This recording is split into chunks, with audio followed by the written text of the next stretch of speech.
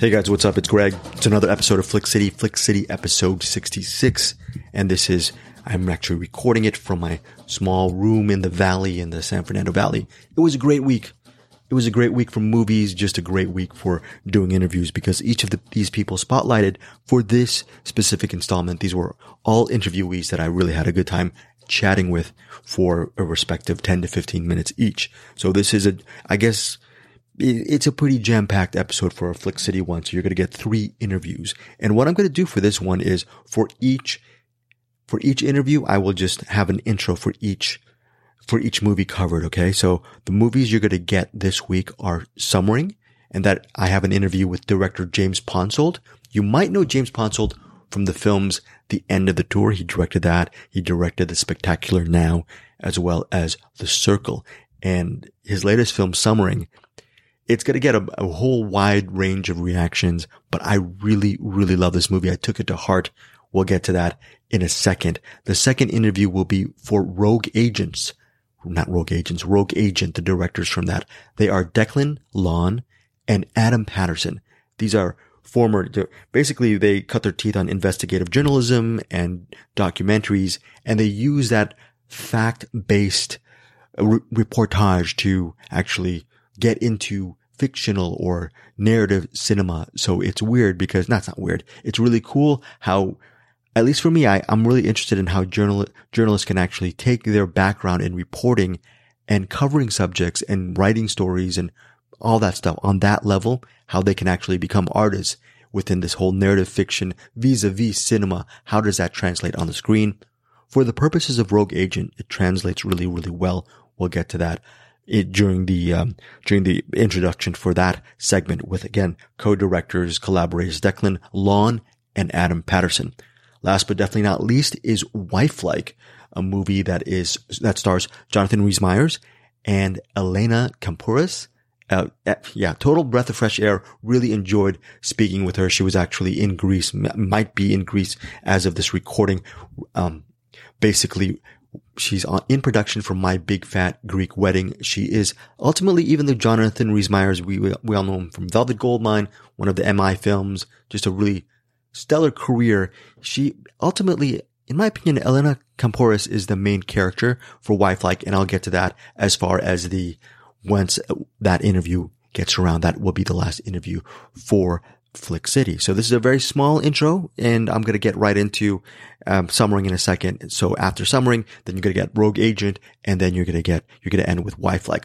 All 3 of these films are in theaters. Summering is only in theaters on August 12th. Okay. But Rogue Agent, though in theaters, you can actually stream it on AMC Plus, that service as well. And for Wifelike, if you want, you can purchase it on digital, I believe. Yeah, it's also available on digital as well as in theaters on Friday. Okay, so now let's start off with Summering. In Summering, it centers on, it sounds like a female version of Stand By Me. And the reason why it sounds like a female version of Stand By Me is it centers on 4 like 11 or 12-year-old girls. Okay. They're all best friends. They're spending a very important summer before each of them go their separate ways to middle school. So I don't even know if they're 11 or 12, around that age. Okay.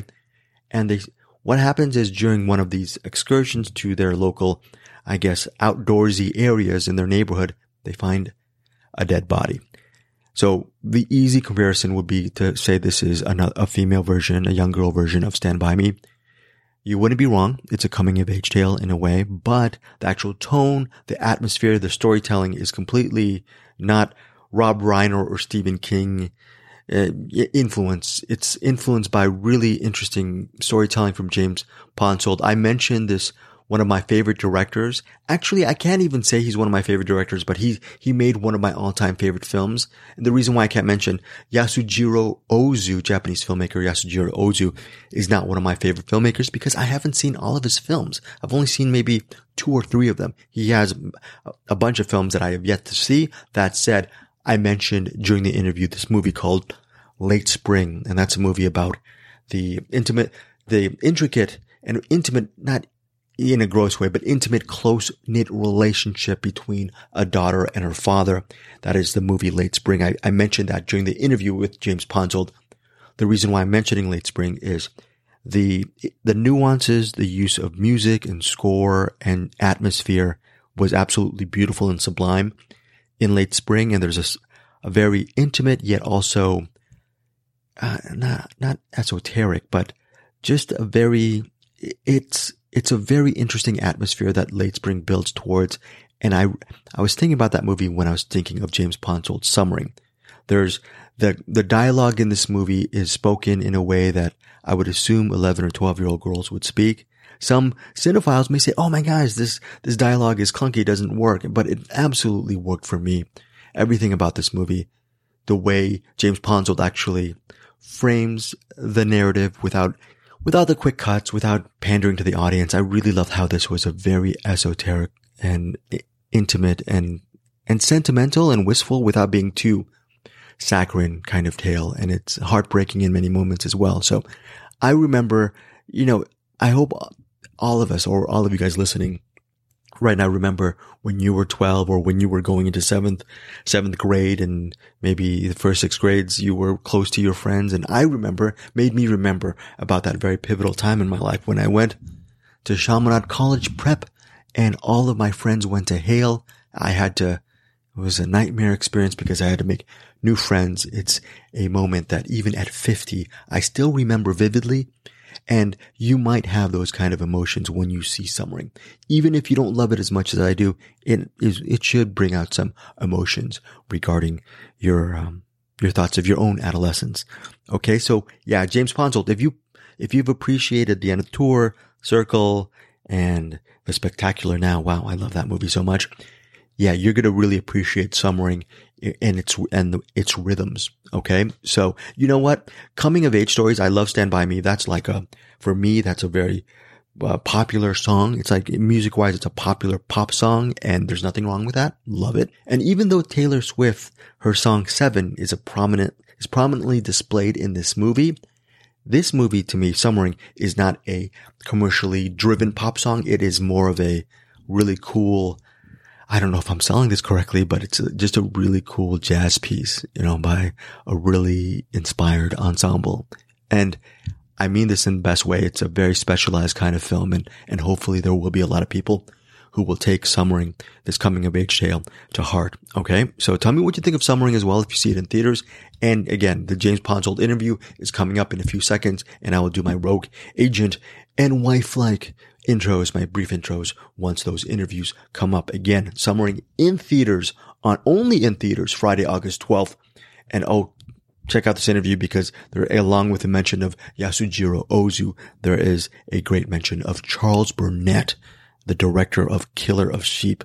My goodness, I still haven't seen what the other movie that Burnett did, To Sleep with Anger. That's a movie that he's done more movies than that, but that's his most popular film. But the works of Charles Burnett is also discussed towards the end of this interview. Enjoy my interview here with James Ponsoldt.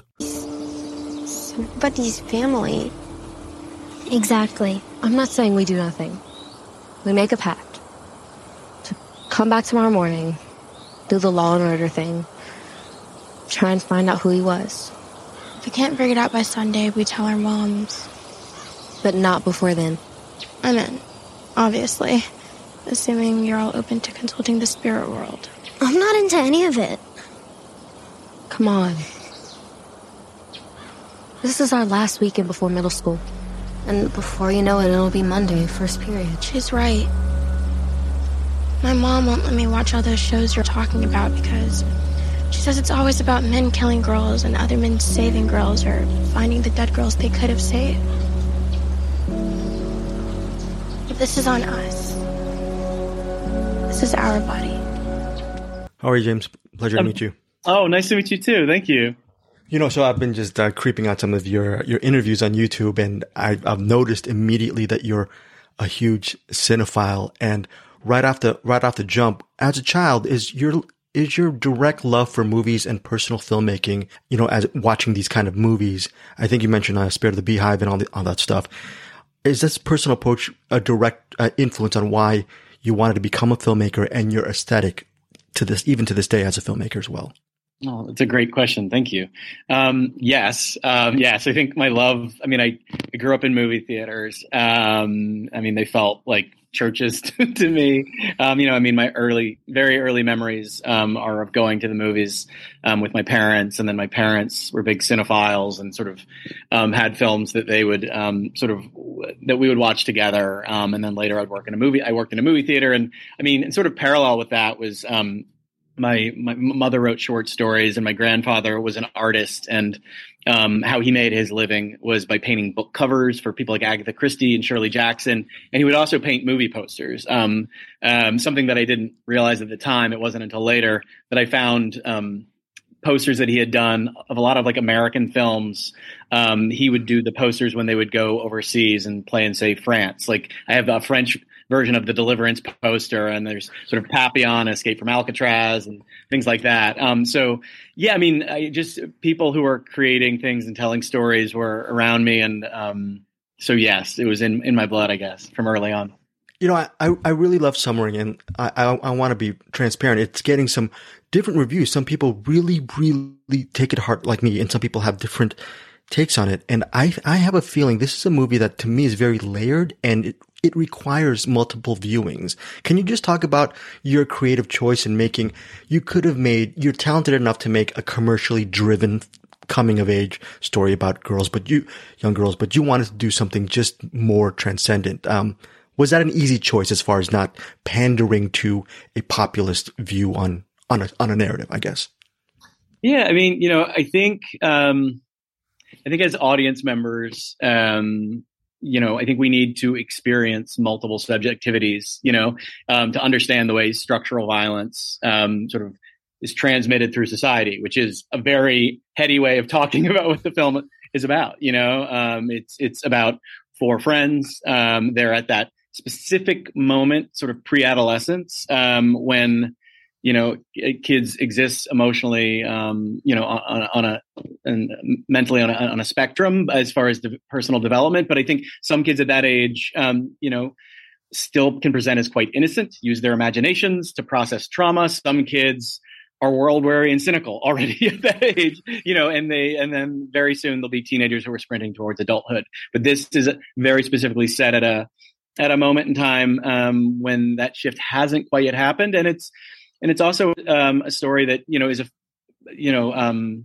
I think informed by myself being a parent. I have 3 kids, and so much of the film, it is subjective to the young protagonist's experience, but it is also about their conversation and about the conversations that happen between generations, because their parents are characters as well. And there is that disconnect of parents wanting to understand their kids, wanting to give their kids the freedom of childhood. But of course, we inevitably project our own anxieties and neuroses onto our own kids. So all of that sort of were things that sort of informed the story. And then just lots and lots and lots and lots of conversations with all the people in my life. My wife works at a middle school, high school. So it's like every year there's a new group of 11 and 12-year-olds. My co-writer, Ben Percy, and I've been working together. We started working together a long time ago when I adapted a short story of his about young men and violence. Like this was over 15 years ago, a story called Refresh, Refresh that was turned into a graphic novel. And he has children the age of these characters. So it's really just a part of our lives. And that sort of back and forth that I kind of alluded to of kids presenting as innocent at times and sometimes being so wildly, gut-wrenchingly not innocent and just cynical and informed by how traumatic the world can be. And parents, having to look their kids in the eye, especially, what it's been in the past couple of years where, in my case, I have young kids who are afraid for me and my wife to leave the house because they thought that if we breathe bad air, we might die, which sounds like the stuff of science fiction, but that is the weird reality that we all find ourselves in now. You mentioned in one of your interviews your love for Yasujiro Ozu, and a lot of people say Ozu's a very very subtle filmmaker, but I just rewatched Late Spring, one of my all-time favorite films, and he uses a lot of score and music to his stuff. Yeah. And I just want you to, wondering for Summering, what was the balance as far as using, I really loved how you used your score, but what is that creative balance for you to make sure it's not overdone, but it's also a character in the story? What kind of decisions go inside your brain regarding that? Yeah. And I'll also just say, as a huge Ozu fan, I mean, it's interesting also in so many of his films, like if you rewatch Good Morning, it's interesting just with the sound design of just the sound of farts, of boys being obsessed with the sound of farts, is part of what informs the audio experience of that film. And of course, like young people and technology actually is sort of in a gentle way part of his stories. But yeah, with Summering, one of my really big collaborations, one of my biggest, is with Sophia Holquist, who records as Drum and Lace. She's a remarkable composer. And it was important for me, for whether it was with the cinematography and my collaboration with Greta Zazula and the way that we were filming our actors, or the way that the score worked in the film, that it sounds subjective to the experience of these young people, that it feel like that it was the sound of their emotional inner lives and their psyche, which inevitably would be informed by music that they were listening to on Spotify or on YouTube, which is to say, I knew early on that I wanted score that was electronic and maybe somewhat experimental electronic, married with the human voice, like with female choral, with a female choral component. And that's very general, but that was something that felt appropriate. And when I was introduced to Sophie, I was just a huge fan of work that she'd done, and specifically on a show called Dickinson. And she's an amazing sort of musician in her own right, aside from the score that she does. She just immediately, instead of just us spotting the film, a lot of the conversations were her talking about her own childhood when she was these girls' age, and about her relationship to her child now as a mother. And so many of the themes in the story that were already internal to her, and just felt like we very much had a similar view of how to externalize the emotional inner lives of the protagonists. I'm going to read a couple of lines here. It says here, passed down like folk songs, our love lasts so long. So a couple of questions. Your employment of that Taylor Swift track 7 and how it relates to your narrative. And I think ultimately is the most important part regarding, even if you're 12, that stays in your psyche, even at our age these days, the most important part, whether or not they're your friends today or the next summer, it's the love and the support that you have for that summer that maybe solidifies yourself throughout those years. So those two questions. Yeah.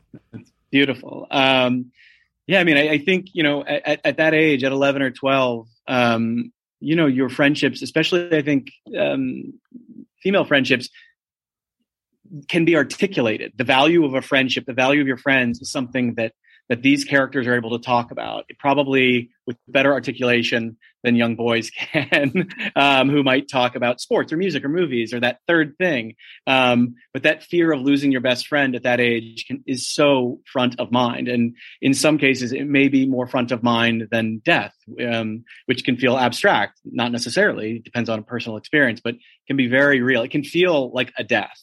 And, the change of going to a new school, of not having your friend around you, can feel like a type of death. And yeah, the Taylor Swift song, I mean, I listened to it a lot, with my family, with my children, during the first year of quarantine. I mean, continued to, and that song, I find so moving and beautiful and haunting. And it is a folk song that feels, it's a story about childhood, but it's about a memory of childhood and maybe a dream of childhood and maybe a nightmare of childhood, which is sort of a way that I wanted this film to feel. And it is about the relationships that you develop at that age that just get deep in your bones, in your blood, and stay with you for the rest of your life. And even as perhaps your perception of what that relationship was and what that person you were in a relationship with, in a friendship with, might change when you get older and realize that you were having very, very different experiences perhaps in your home life. A couple more questions is, I think it was, I forgot, it might have been my back pages where I think Dylan says, I was so much older then. I'm younger than that now.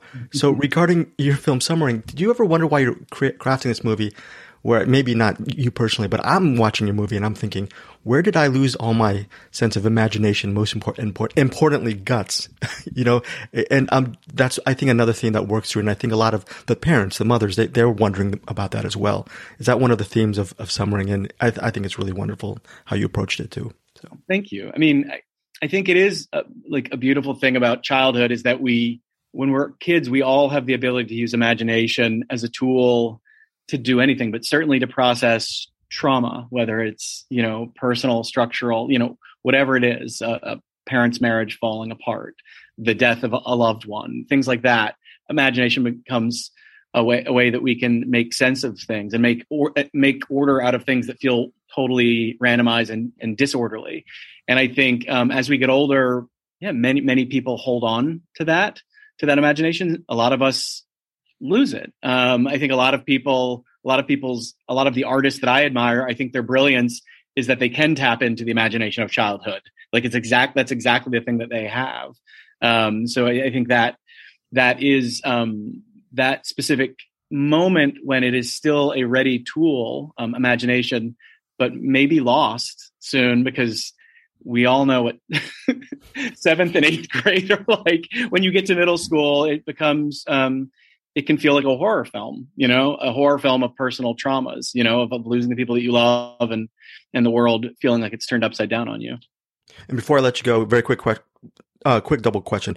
Are you still working? What are you working on right now? Are you still doing Wild City? And the second part of it is very quickly, right off the top of your head, can you name one of your all-time favorite films? I know for you it's very hard.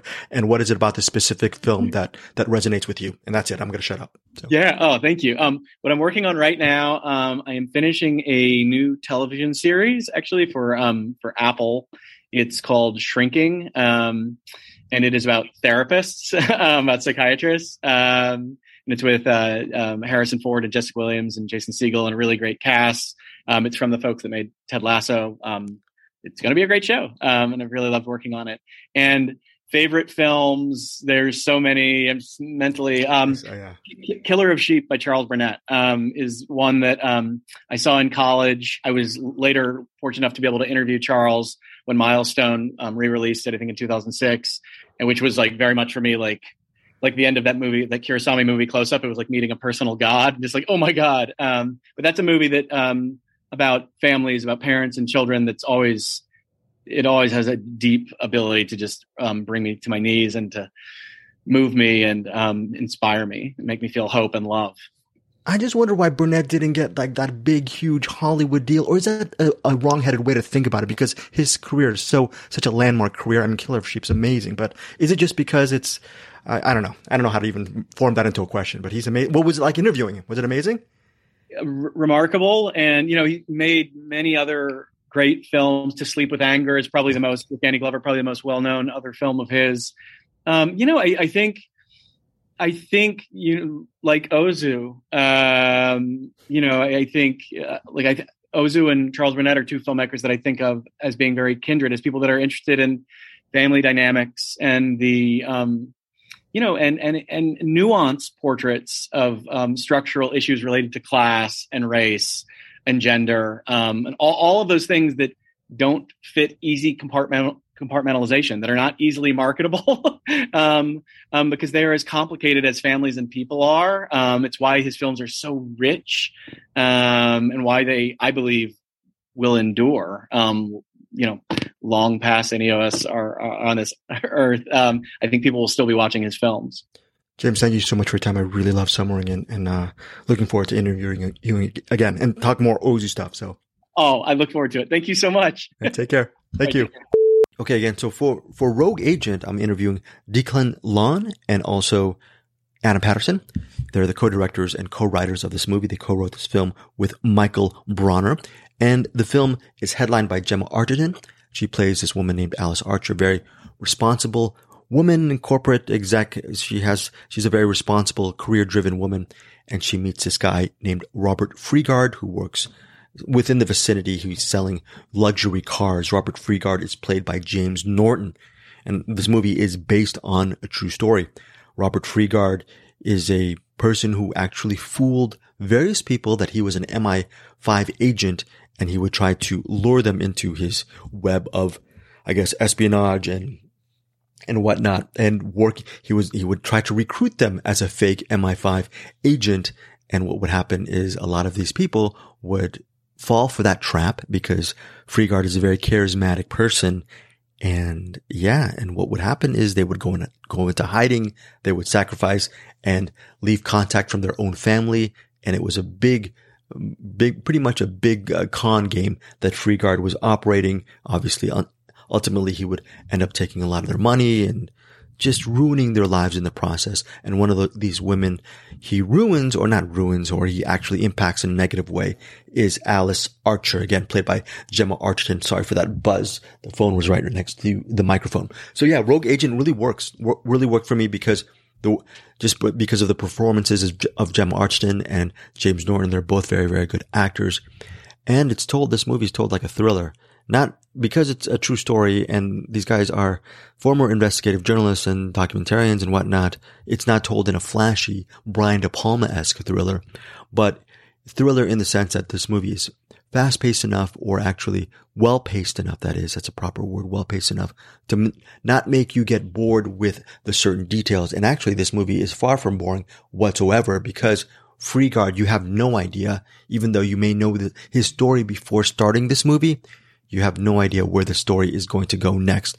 And if Alice Archer or any of the other people in this true story will come away with a sense of closure regarding the capture of Freegard. So that is the interview I have right now with Rogue Agent filmmakers Declan Lawn and Adam Pattterson. Enjoy. And also there will be a trailer before the interviews with these filmmakers. Really cool guys too. And, even with all this reporting and reportage stuff, they both have a great sense of humor. They're very good friends and collaborators. And that is evident within this movie. Also, stay tuned for the end of this interview, because I asked them a question that I was really interested in that, when you're reporting a story and when you're doing some kind of story as a journalist, how in the world are you able to actually do justice and turn out a good story if you get maybe emotionally involved with the subject you're interviewing or you're covering? How does one separate that and effectively do their job and turn over a story that people will find not just arresting, but informative, value added, et cetera, et cetera. So that is my interview, and check it out. Tell me what you think of Rogue Agent. If you see it in theaters August 12th, as well as the option of having it on streaming on AMC+. You'll probably never hear this message. It's important that you know that you haven't broken me. There's a trick that spies use. If you want to make an instant connection with someone, look into their eyes, just long enough to register their eye colour. Hi. He said it works every time. In case you want to buy a car or have dinner. Oh, go on! Go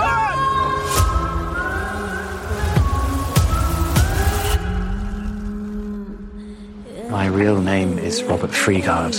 I am an officer in the British Security Services, MI5.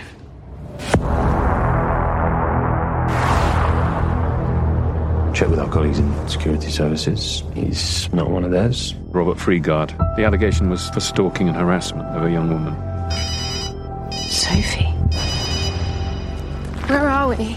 One last mission. Robert Freegard has kidnapped my daughter. Stay in this postcode. Someone will find you here and take you to the program.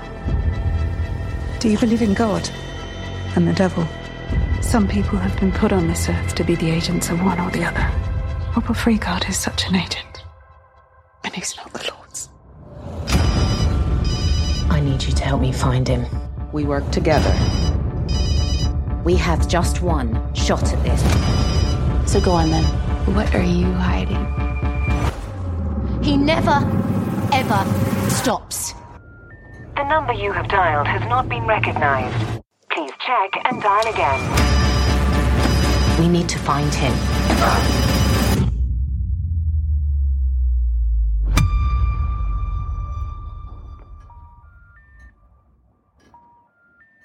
Thank you guys for the time. Really enjoyed Rogue Agent. First off, Thanks, Greg. Thank you. Yeah, directing co-directing a narrative feature, I'm assuming from the outside looking in, is hard in and of itself.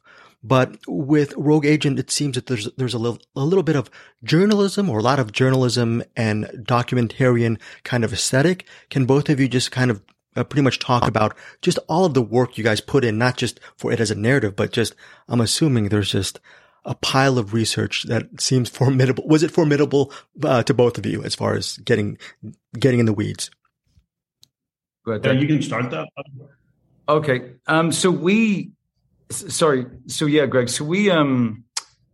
came to the project had been trundling on for a few years. So Michael Bronner, who was originally an investigative journalist like us, did the original research in the mid-2000s after the court case, met a lot of the victims, people he's still in touch with, and wrote an amazing journalism article. That was then optioned. And then he wrote a script.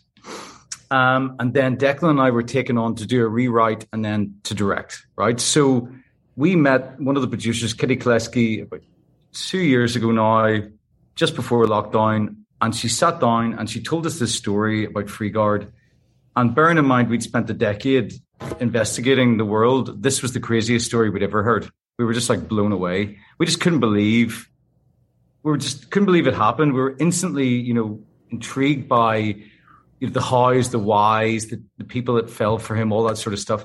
And we realized very quickly it's an amazing story. It's a character film, and we love character. That's the way we write. I also personally, for me, had a bit of an affiliation. I dated a girl who had kind of sociopathic tendencies. She was a sociopathic liar. She'd spun a whole world of lies around her life that I totally bought into when I was an investigative journalist. And so there was some relatability there. And I think the more that I talked to Declan about that, the more we realized that there's a lot of relatability in the film. And one of the takeaways we want people to have is that this could really happen to anyone, So that's why we were initially intrigued about it. But, to get back to what you're saying, there's a lot of ethical kind of requirements when you take on a story like this. It's based on real people. So even though, our biggest task was to take all of Michael's wonderful work and somehow streamline it into 2 hours of entertaining narrative, genre-based filmmaking. And, we realized that we had to strip out a lot of characters, a lot of victims. So we had to take away a lot of bits of the truth. But what we fought for with the help of Michael and the victims was to retain the essence of what happened, so that hopefully now, and some of them have seen it and said to us, yes, it didn't, some of these bits didn't exactly happen like this, but that's how I felt. And that's how it felt at the time. And I think you've done a good job. So, yeah, but it's a big process when you undertake these real stories, for sure. Yeah.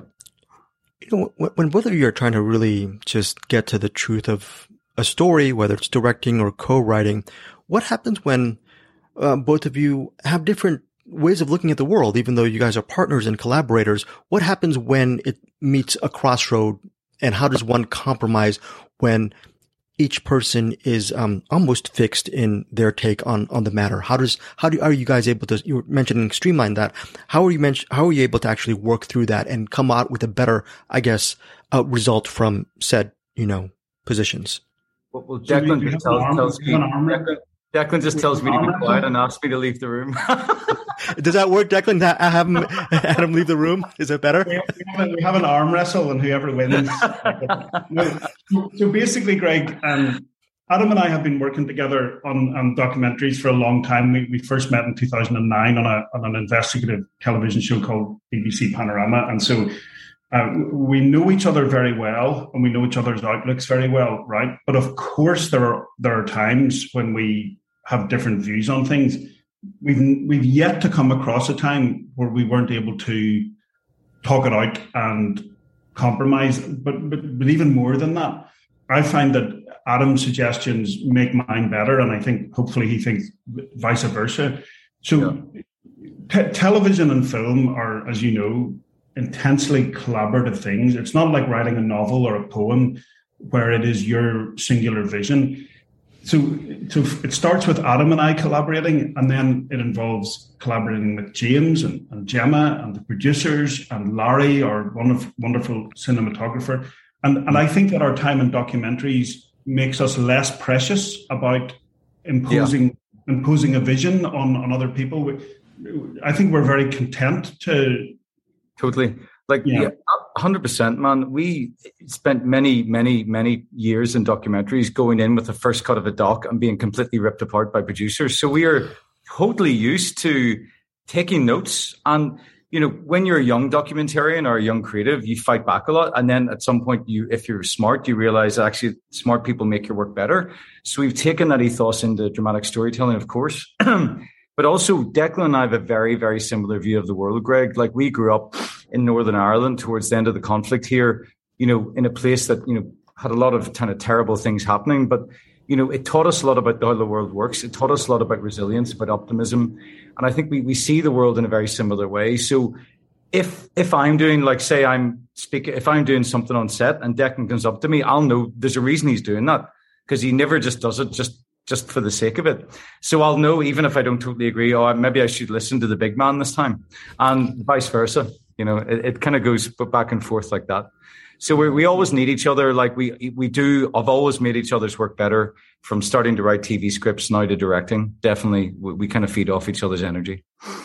Speaking of energy, I'm sure, what's the challenge in, I'm watching this movie and I'm just so frustrated. It's really great storytelling, but what's the challenge of, I mean this in the best way. It almost feels like a public service announcement to people. Just really learn who to trust and whatnot. But what's it like actually crafting this narrative where, the people who are watching it are going to be so frustrated by the events that are occurring, or maybe that's the job, because to actually help us and be warned about that human condition, so.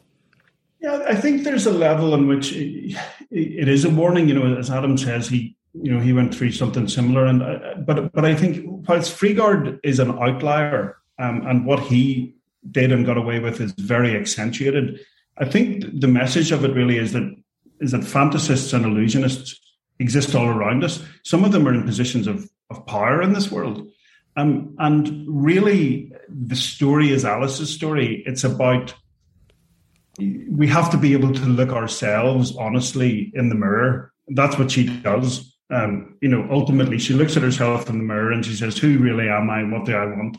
And so I guess if the film has a message, it's that, like, it's our own individual responsibility to be honest with ourselves, which is eventually what happens to Alice. Yeah. Yeah. I'm really excited about, after watching this, I looked at your resume and I'm really excited. I think it's maybe next month on Peacock, The Undeclared War. Have you guys been working on this? And I saw a clip and I'm really heavily invested into checking this out. How has that journey been for you from Rogue Agent to, I guess, maybe, is it a limited or series work? It must be really intensive for both of you. Yeah. So it's a series. So we actually did our work on The Undeclared War before we made Rogue Agent, and we were brought onto that by a great writer-director called Peter Kuzminski. We worked on 2 episodes of The Undeclared War, and it was an incredible education in show running and filmmaking, because he is incredibly invested in getting things right. He's also, funnily enough, a former current affairs investigative journalist who moved into drama. But working with Peter taught us so much about treading that narrow path between fact and research and making entertaining fiction out of it. It was, basically it was like a university education in filmmaking and writing.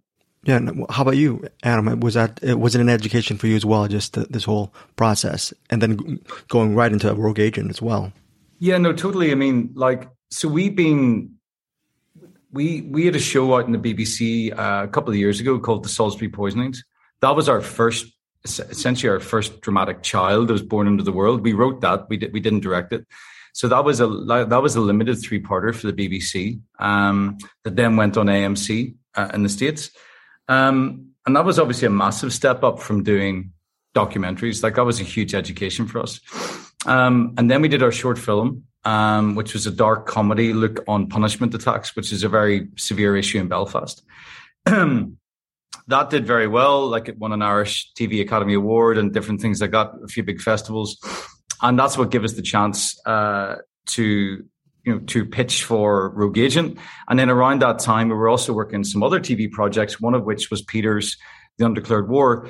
And like, that was another, as Declan says, a great education, because he ran a writer's room and he just arrived with like 4 years of meticulous research about GCHQ, and which is the, the intelligence, the cyber intelligence government entity in the UK. And like, he just came with like, we spent the first 4 days out of 5 just talking about character. And we were like, wow, this is how you do it. You don't worry too much about the story. It'll always fall in. You build your characters out. And he just comes from the same place of character writing that we do. So it was a great education for us, as Declan said. And definitely experiences like that, of course, they help you then when you're going on to do your first feature as well. Well, final couple questions, just regarding investigative journalism and working on documentaries.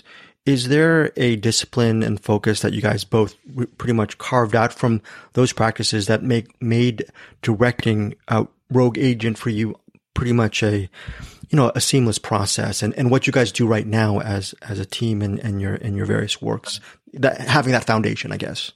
Yeah, definitely. I mean, we made a lot of documentaries, dozens of them, and whilst stepping onto the set on the first morning on Rogue Agent with a large crew to make a drama was obviously, in some senses, intimidating. It was by no means the worst or scariest situation we'd ever been in. We had worked in very difficult places in the world. We had been under extreme pressure in some of the stories we told before. So there is an element in which that decade certainly helped us move into drama, because I guess we've been through the middle on a few things, and together as well. Yeah. We formed a bond of trust in some difficult situations.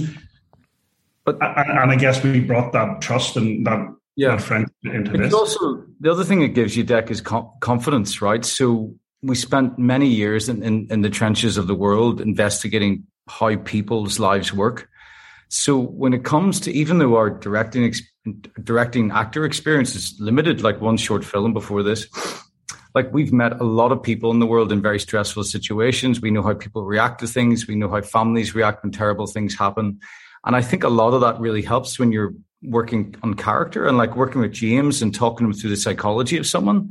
Yeah. Like, I think all of that feeds into directing. So like, even though it is a different world, we're very well versed in how the world works. And I think when it comes to representing the world then in a dramatic sense, it's given us a bit of a kind of toolkit for that, I guess, But of course, there was so much to learn. Like, there was a lot to do. Like, I think we had 26, 27 locations in 29 days. So like, that was a suicidal undertaking. So like, there's things you might not do that the same way again, but you learn a lot on your first film for sure. And my final question is, and maybe it's the quick answer or the easy answer is just to get on with it. But when you're in difficult situations or you're interviewing and researching people, real people, what's the challenge of actually turning over that story? Because I'm sure you're human beings, you get personally invested in the story, the people you work with, the people you interview. But then after all that emotions and life that hits you, you have to sit down and write something that means something. So what's the challenge in that? It feels very intimidating for me as someone who's not an expert like you guys are. Well, I would say first, I'll pass this over to you, Dec. The first thing I would say is that you need to always retain a sense of respect for the person's story that you take. So when you sit down and someone tells you their story, right, they're often giving you the most vulnerable things in their life, something they may not even tell their family members. So you're a custodian of that vulnerability that they've given you, right?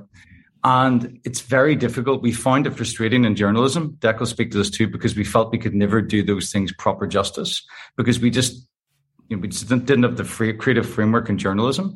And one of the reasons we moved into drama was to tell character stories, and that's why we think we can tell it here.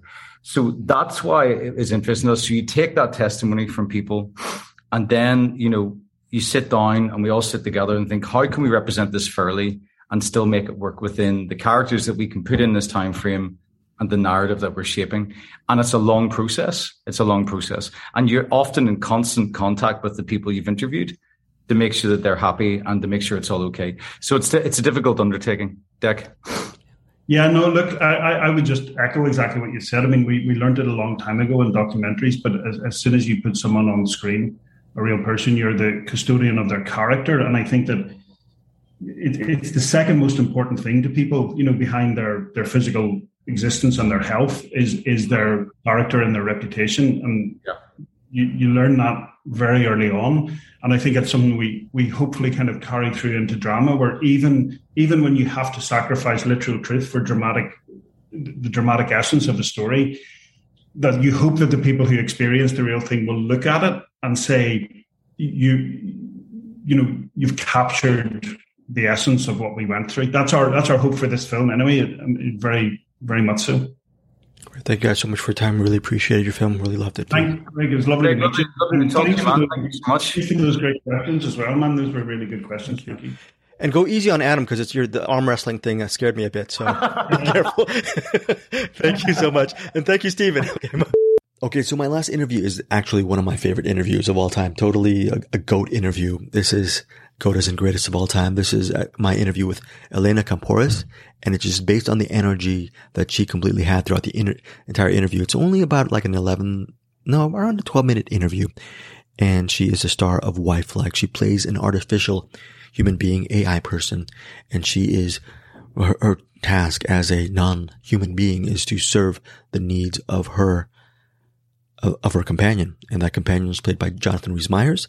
And that person, that Jonathan Rhys-Meyers' character, his job is to actually make sure these, I guess you could call them replicants, these artificial human beings are pretty much lockstep and key with the order of the day, with the government system, that these beautiful artificial human beings can serve their respective masters in a very dutiful and proper way. That is the premise of Wifelike. I went in thinking this was going to be just a really fun, cheesy sci-fi movie.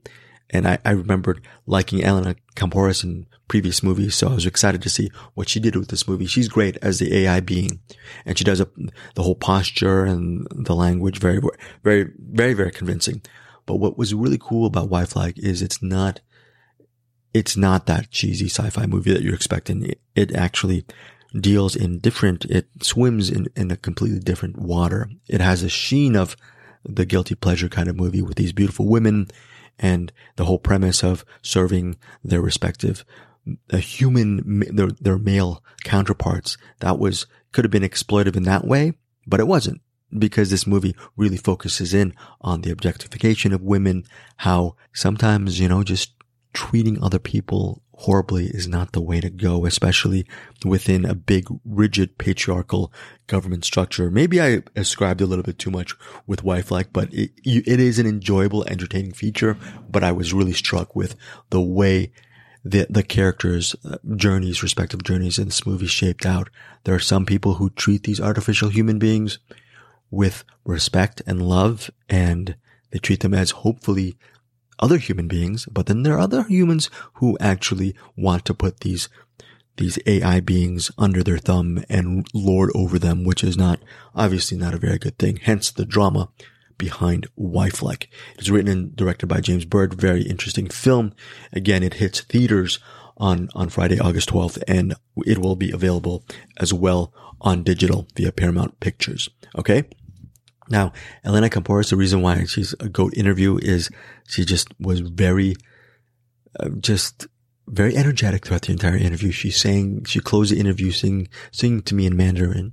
By the way, she is fluent in Mandarin, and I believe I interviewed Bird earlier today, and he said she's fluent in other languages. I should have asked her what other languages she's fluent in. She's also a very talented actor. Really loved her in this movie, and looking forward to seeing more of her work. But anyways, enough said. Just listen to the interview. There's a lot of things that she actually sings a Greek song during the interview as well. Just a very bright and bubbly and intellectual person as well. So really love that interview. And again, couple that with the humor of the filmmakers from Rogue Agent and the cinema geekdom that I was able to talk with James Ponsoldt in that really beautiful film Summering.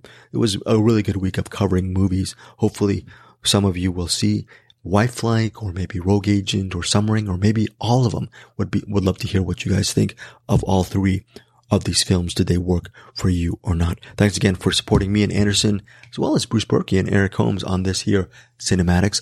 I will see you guys next week shortly with some more interviews. Take care, guys. Thanks again. Bye. Oh, Later. look at that. First off, Oh, yes. First off, I really, really love your performance in this movie. And it's a very layered performance, and it feels like a very courageous performance because it seems to be a role that's really hard to tackle. How did you go about doing this? Because, if it goes one way, it could be caricature, but you made it really human while being artificial as well. It's a very fine line you're walking with this role. Oh my gosh. Well, very, very smart question, Greg. That is the question, isn't it? Because all the roles I have played, to be honest, in the past have all been human. So this was the first time I was like, okay, when you're playing roles, you're exploring the human experience, what it is to be a human, these universal themes and emotions. And, I'm Greek, so pathos, it's everything, right? But here I'm in a situation I'm playing a machine. But there's more than just mechanics at work with this story and the nuance and themes that are, as you said, like bubbling underneath. So what excited me was the challenge at play here, because yes, she starts out, in a sense, Meredith is like leveling up through this discovery of emotion and finding singularity. And she never does make it to being a human-like, but that whole journey, that odyssey, there I go referencing again. I'm in Greece right now, so my Greek pride is like, no, level high. But that whole journey was just so compelling to me, and to have the opportunity to explore AI in a way that I think hasn't quite been explored before in this story, and her and the discoveries that she's making, and also with being programmed a certain way and then getting deprogrammed because maybe she's getting too smart. Maybe she's finding out too much. I don't know if I'm allowed to give away spoilers, but I'm going to keep a mystery. But you see, I hope I'm making sense. It's like, it was much also like playing a character in a video game where it's like you're making it to the next level to get to the boss, but like, oh, you get back down to level 1 again. So there was just there was a lot of nuance, which I hope it reflects in the performance, and I hope you enjoyed the exploration, this take on AI companions of sorts.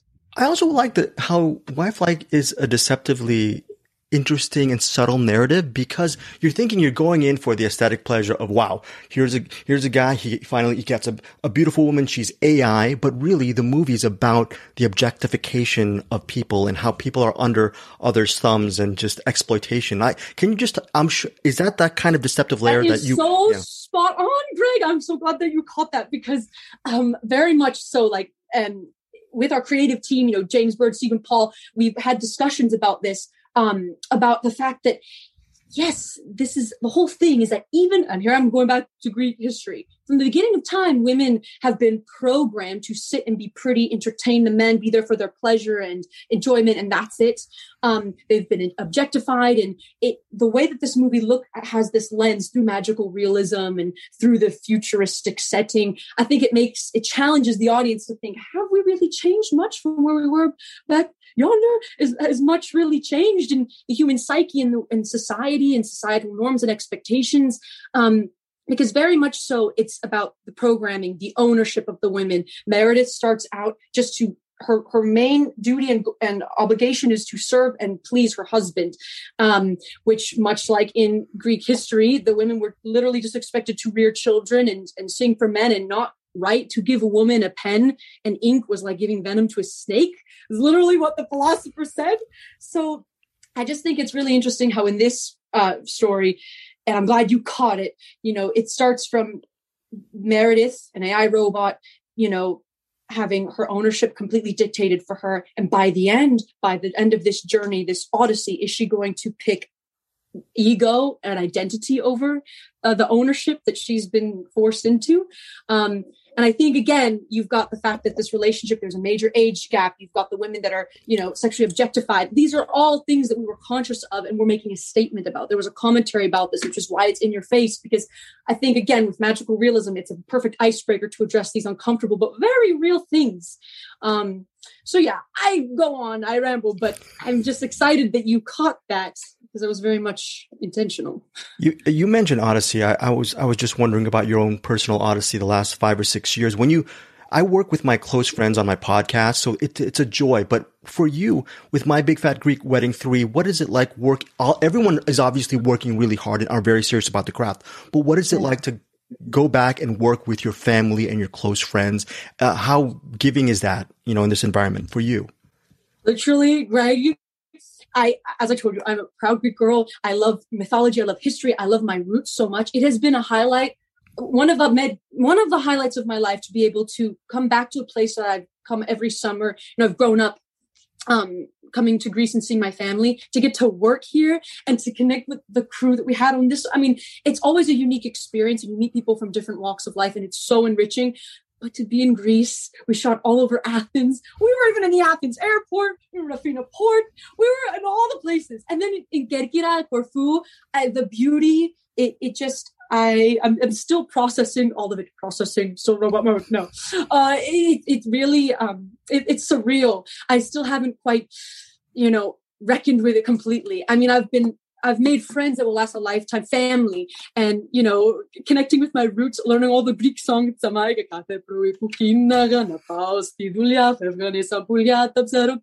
It's just been magical. And you know what?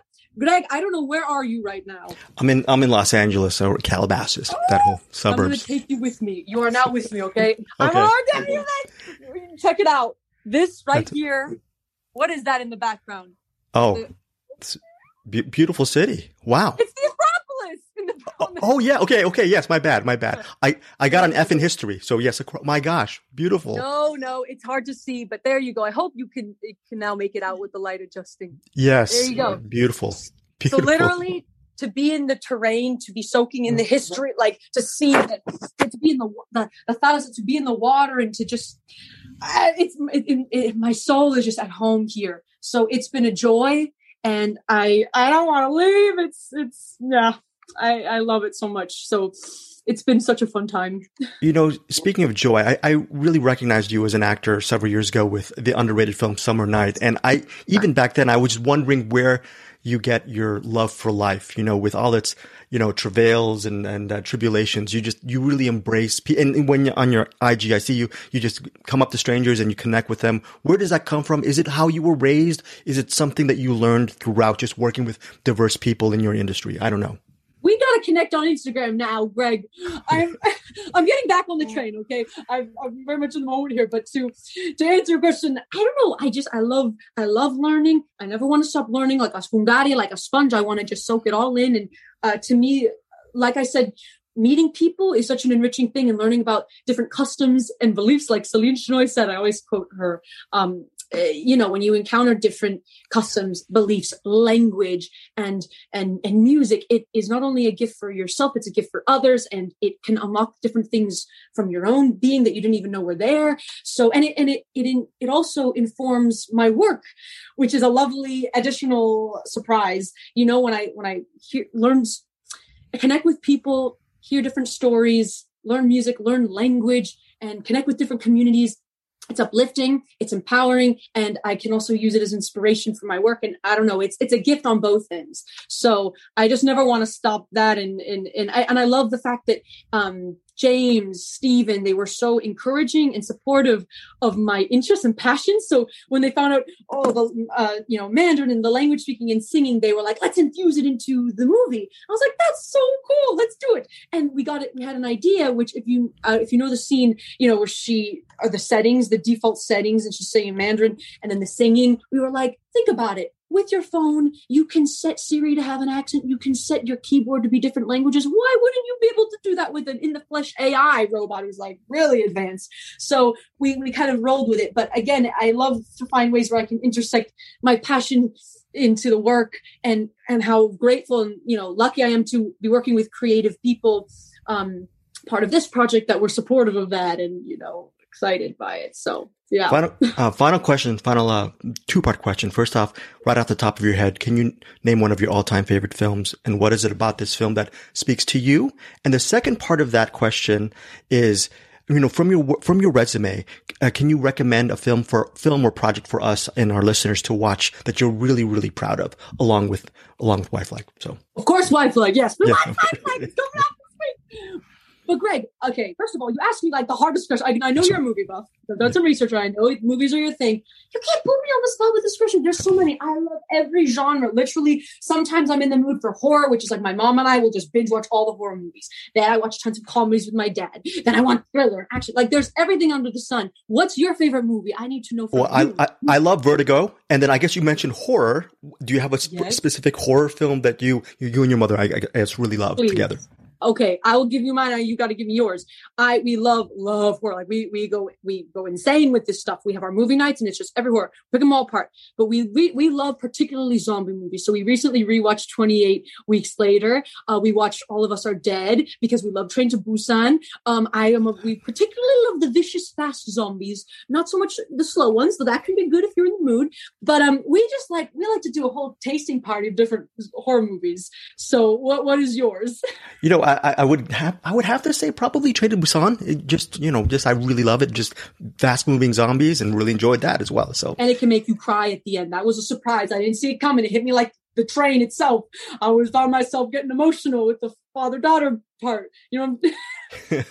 Oh yeah, I got really teary-eyed with that. But after Wifelike, what should people see? Our listeners see after from your resume. What would you suggest? After watching and enjoying Wifelike and letting yourself get immersed into this really cool futuristic world, I think it'd be fun to after you watch that, take a little break, grab a snack, and go see.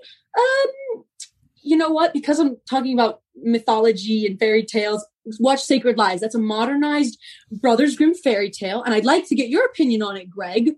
Okay, we'll connect on Instagram when I want your review. It's season 1, Peacock TV, Blumhouse, Facebook Watch series, and it's the modernization of The Handless Maiden. And I play Minnow Bly, a girl who was raised in a cult. She's the Handless Maiden. She's a double amputee, and she ends up in juvie. It's a really deep psychological mystery, and it explores similar themes to this film, but in a totally different lens. So I think it's a good balance. Watch Wifelike and then watch Sacred Lies to change it up. Thank you. And I want to hear your opinion on it. I will definitely give you my opinion on it. I will connect with you on IG. Also, very, very quickly, thank you so much for your time. Are you really fluent in Mandarin, or you can do conversational Mandarin? 打动了我的心。你像我给你唱一首歌吗？甜蜜蜜，你笑得甜蜜蜜，好小花儿开在春风里，开在春风里。That means that's for you, Greg. It means 甜蜜蜜. Your smile is sweet as honey. And I don't know where I know you from, but it's so familiar to me. Thank you so much for your time. You're awesome, and really love the film, and hope to connect with you soon.